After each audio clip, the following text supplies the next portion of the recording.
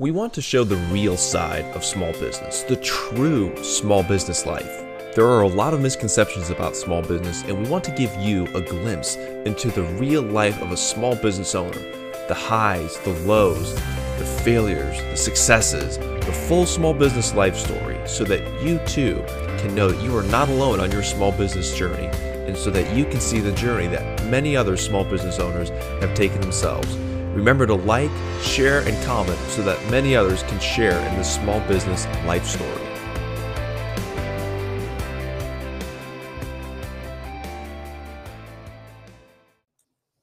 Thank you for tuning in to another episode of Real Small Business with the McGraw Council. I am your host, John Beeman, and today I just want to take a few minutes to kind of talk about, kind of discuss some of the insights that we've had from some of our previous podcast guests. If you've been listening to our podcast, you've noticed that we've had a lot of small business owners from a wide variety of industries, from different areas of the country, and they all have different perspectives and different insights. But I'll summarize right now and then go into detail later on. Everything kind of goes back to building a structure. When you're building a business, you've got to remember that you're building a set of systems and processes, not just an operation, not just a hustle, not just a hobby. If that's what you want, those are all totally okay. But you must understand the limitations of the capacity. But anyway, we'll go into the details on that later on. There were a few other things that I wanted to talk about from our recent podcast guests. One of these insights comes from small business owner Anthony Siciliano from up in New York. And one of the things that he said that really spoke to him as a business owner: be precise. Be precise in everything that you do. When you're establishing goals, when you're establishing metrics or key performance indicators, more commonly known as KPIs, when you're tracking your finances, whatever it might be precise and be as precise as you can. Try not to leave things too vague or too open-ended. Yes, when you're having the strategy discussions and you're formulating the plan, and in those early stages, being vague is okay to an extent. But when it comes time to really finalizing the plan, aligning the strategy with the vision, establishing the tactics, and then especially down to execution, it is imperative that you are precise in everything. I think we've all seen the examples of the games that people play when you take a card and you describe it to the next person, and they describe it without reading the card to the next person. It goes all the way around the room. And by the time you get to the 8th or 10th person, it's something totally, totally different. That's because precision is lacking. You need to be precise in your business. You need to know exactly what you are shooting for, what you're trying to accomplish, how you're going to get there, what it's going to take to get you there, what resources you need, so on and so forth. That even plays into, things like, establishing a target audience. Many, many times at the McGraw Council, we see it all the time. Someone will say, my ideal target client is, anyone in this industry. No, that's who you can work with, not with your target audience. So when you're establishing your target audience, when you're establishing a goal for like number of accounts, or a revenue goal, or number of sales or projects, whatever your metric might be precise. Have a rationale to it. Don't pull some number out of a hat at random. Make sure that it is a very, very real number, and make sure that you can get there. I'll give you another example. A lot of times we hear small business owners, project into the future, and they're looking at their forecasts and things, and they go, I'm going to increase sales by 10%. That's a great goal, and I'm all for growth. I think everyone is for growth. But in order to achieve that 10%, you need to increase a metric by that same amount to produce that increase in results. So what metric are you increasing to yield that 10% extra in sales? But the next question is, do you have the capacity for that? If you're just saying, I want to grow my business to a better level next year, that's not a goal. That's very, very, very, very loose. It's extremely vague. That doesn't count. You got to be specific when it's your growth, your goals, your metrics, your vision for your business. Be precise. When you leave it open-ended, you leave it open to interpretation. And then especially when you're dealing in a team environment, that can just lead to total and complete disaster. Another business insight that I want to talk a little bit about is from a small business owner in Texas by the name of Randy Rue. And one of the things, he actually had 2 points that we're going to talk about here. One of the things that he said was imperative for small businesses Build a good business plan. It's one of the most common, most foundational, most basic tools you can use, but it is extremely important. That business plan is going to create the framework for everything that you do afterwards, whether it be in marketing or whether it be in sales or HR or financial management, whatever it might be. You need to have a good business plan in place. Let me give you an example as to why. If you have a small business owner, let's say HVAC, let's use the HVAC industry. You have a technician who's spent 15 years in the industry and they start their own HVAC business. If they don't have a business plan, they don't really know where they're going in terms of destination. And the employees, the team members, they don't really know where the organization's going. There's no set of values. There's no, this is what we believe in. What happens is everyone starts running all over the place and it turns into chaos. Chaos cannot sustain itself. At some point in time, either the chaos gets fixed or the chaos destroys and then there's nothing left. We all know the statistic, 80 to 90% of small businesses go under in the first few years. That's the reason why. The U.S. Chamber of Commerce ran a study. They said the top 3 reasons a small business goes under: they're undercapitalized, it's poor planning, and it's poor management. If you have the right structure in place, you prevent every single one of those issues. So really, before you're starting out, create a business plan. And if you're already rolling, and even if life seems great and life seems awesome, get it on paper. It doesn't count if it's not in writing. And that applies to agreements as well. That was another former podcast guest by the name of Mike Ross from Texas. If you don't have it on paper, it doesn't count. It's not real. It's just an idea. It's just a thought. Thoughts and ideas are great, but they are not reality until they are on paper. And that's part of the significance of putting your business plan, a good business plan, on paper. You're saying that you as an individual, as an entity, you are committing to this endeavor. You are putting everything that you've got into it. And then at the same time, you're also expecting those that you bring onto your team to work for that same end goal as well. Let me give you an example of that. Let's say you have a small business and they're writing their business plan, and in their values, they list, integrity. That's a really, really good thing to list. And excellence, safety. You could go down the list, but those are some really basic, really, really good ones.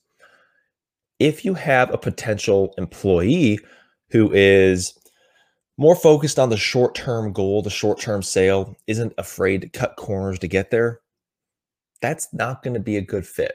If you don't have in writing what your values really are, what your company stands for, that's going to be an easy thing to miss. So what happens is, all too common, the small business will hire that individual. There's a lot of rub and friction and conflict. It doesn't go well at all. That damages the brand of the business. The employee is disgruntled. The employer is not in a good place, and they part ways. And it goes downhill, downhill, downhill. The best way to prevent that: have a good business plan. List out the values of the company. A good business plan is going to have a strong vision statement, a crystal clear mission statement, strong values. It's going to establish the organizational structure, who reports to whom, what are their expected roles and expected duties, responsibilities, so on and so forth. But then it will also help you identify gaps in resources that you have. So when you're saying, build a good, strong business plan, obviously it's best if you do it before you get going, but it is definitely better to be late than never when it comes to writing a business plan. You can write them on your own. You can get people to help you. You can take your time and, spend a month on it if you want. But all of that being said, if you want to succeed in small business and have a long-term valuable asset, you need a business plan. Another thing that our podcast guest mentioned as an important component to successful business ownership was having a marketing plan. This was an interesting one. If you Google what percentage of small businesses don't have a marketing plan, the number comes back to right about 50% or so. That is a frighteningly high number when you think about it, because let me present it to you this way. Out of the millions upon millions upon millions of small businesses in the United States, less than half of them actually have a plan to grow their business. Think about that. Think about the significance of that. Less than half of the small businesses we have here in the United States have a plan to grow their sales. Every small business owner will tell you, their number one goal is sales, it's sales, it's sales, increasing revenue, so on and so forth. That's an excellent goal. It's a great idea. What's the plan to get there? Less than 50% of small businesses will tell you that they actually have a written marketing plan in writing. And we could go on for this about hours and hours and talk about the differences between marketing and sales, but I do want to highlight it real fast. In our economy today, you almost have to market your marketing. You have to really do a very strong job of bringing people to the table.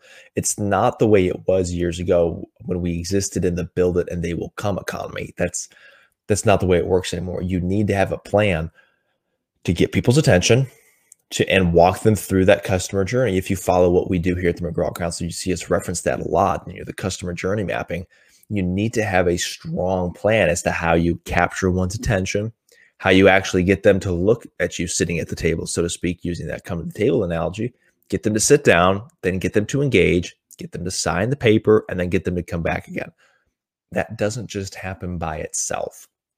And if it is happening by itself and you're one of those very few lucky business owners, you need to get this on paper, because then you can scale it and take it to the next level. Then it's a matter of replicating, controlling your system and set of processes again, which we mentioned earlier. You've got to have the marketing plan. That marketing plan will be that go-to system to bring people into the door. You have to have that in today's economy. If you want to take your small business to the next level, you need to have a marketing plan. You need to have a business plan. And we could go through all of the structural components of a small business as part of what we do. But you've got to have those fundamentals. You've got to have your business plan, your operating procedures, quality control, your marketing plan, a customer journey map, a budget, a financial forecast. And in today's day and time, you need to have a plan to digitize. You've got to have a plan to leverage and harness technology. And that really ties into your marketing as well. If you really take the time to sit down and write a thorough and complete marketing plan, you'll notice that you have a lot of digital interaction there. I'd wager a lot on that. Why do we know that? There are various studies and statistics out there showing the growth and significance of the digital economy. I think it was McKinsey & Company ran a study, and they found that, I believe it was over 75 or 73% of consumers purchased goods or services online or on a mobile device. It's a digital purchase. The digital economy is valued at over $1.85 trillion. So it's obviously got massive potential for any small business owner. You need to utilize the digital economy, which again, like I said earlier, ties right into your marketing plan. And you can go into more nitty-gritty details on that as well. But the bottom line remains, if you want to make your business a real asset that produces wealth for you, that takes you to where you want to go, that helps you accomplish your life goals and your life vision, you need to have a marketing plan. A marketing plan is going to help you get there. Then lastly, we talked about it earlier. As you're building all of these things, your business plan, your marketing plan, your digitalization, your budgeting, your forecasting, so on and so forth, remember that you are not just running a job. You are not just performing operations. You as the business owner are building a set of systems and processes. So the way we like to differentiate businesses from a gig, if someone is owner operator and they don't really have a plan for growth, they just want to be their own boss, they have no strong or clear vision. If that's what they want, that is absolutely okay. However, that is an extremely limited business model. You cannot grow and scale that. That business model only works so long as that individual can work in the business. The problem with that is that's not a great retirement plan. That's not something that you can say, I'm going to build my business up and then I'm going to either liquidate it or I'm going to pass it on to the next generation, something like that. You can't do that when it's all built on you. If you want to build a small business that lasts, something that you can liquidate, sell later on or pass it on to a family member, whatever the case might be, if you want your business to produce wealth for you, to create value for you, you need to focus on building the set of systems and processes. Why do you want to look at it like that? The reason why you want to look at it like the set of systems and processes is because then you have something that you can give to other people to build. For example, if you're the HVAC guy who's been doing it for 15 years and you're starting your own company, you start off, you build it up, you hit your goals, you're growing.